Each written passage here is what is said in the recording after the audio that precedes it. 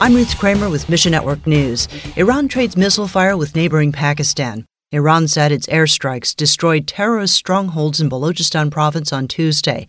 Pakistan then fired rockets and launched drones at ethnic militants in Iran on Thursday, killing at least 9, 4 of them kids. FMI's Nehemiah says, This is very, very defining moment because there is a tug war between Shias and Sunnis. Iran is a Shia country and Pakistani is a majority Sunni country. Sunnis inside Pakistan are feeling that maybe Shias attacked them. So several Shia leaders have been killed by Sunni militant groups. Please pray for FMI church planters and partners throughout the region.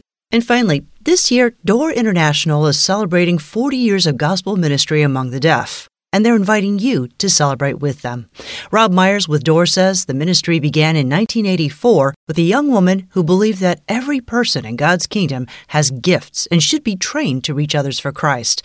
Today, Door has around 230 staff globally. We're looking for as many ways, both online and in person, that we can be able to celebrate what God has done, but also look forward and to the future of what God's going to do through the seeds that have been planted over the last 40 years. Learn more by following Door International on social media so you can be among the first to know about in-person and online celebrations through 2024. Thanks for listening to Mission Network News, a service of One Way Ministries.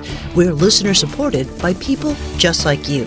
So by giving to Mission Network News, you enable us to keep the stories of God's kingdom coming. So join us here on Facebook, Twitter, or Instagram. You can also find us on Alexa, iTunes, or TWR360. And together, the Great Commission happens. Look for links at missionnews.org. I'm Ruth Kramer.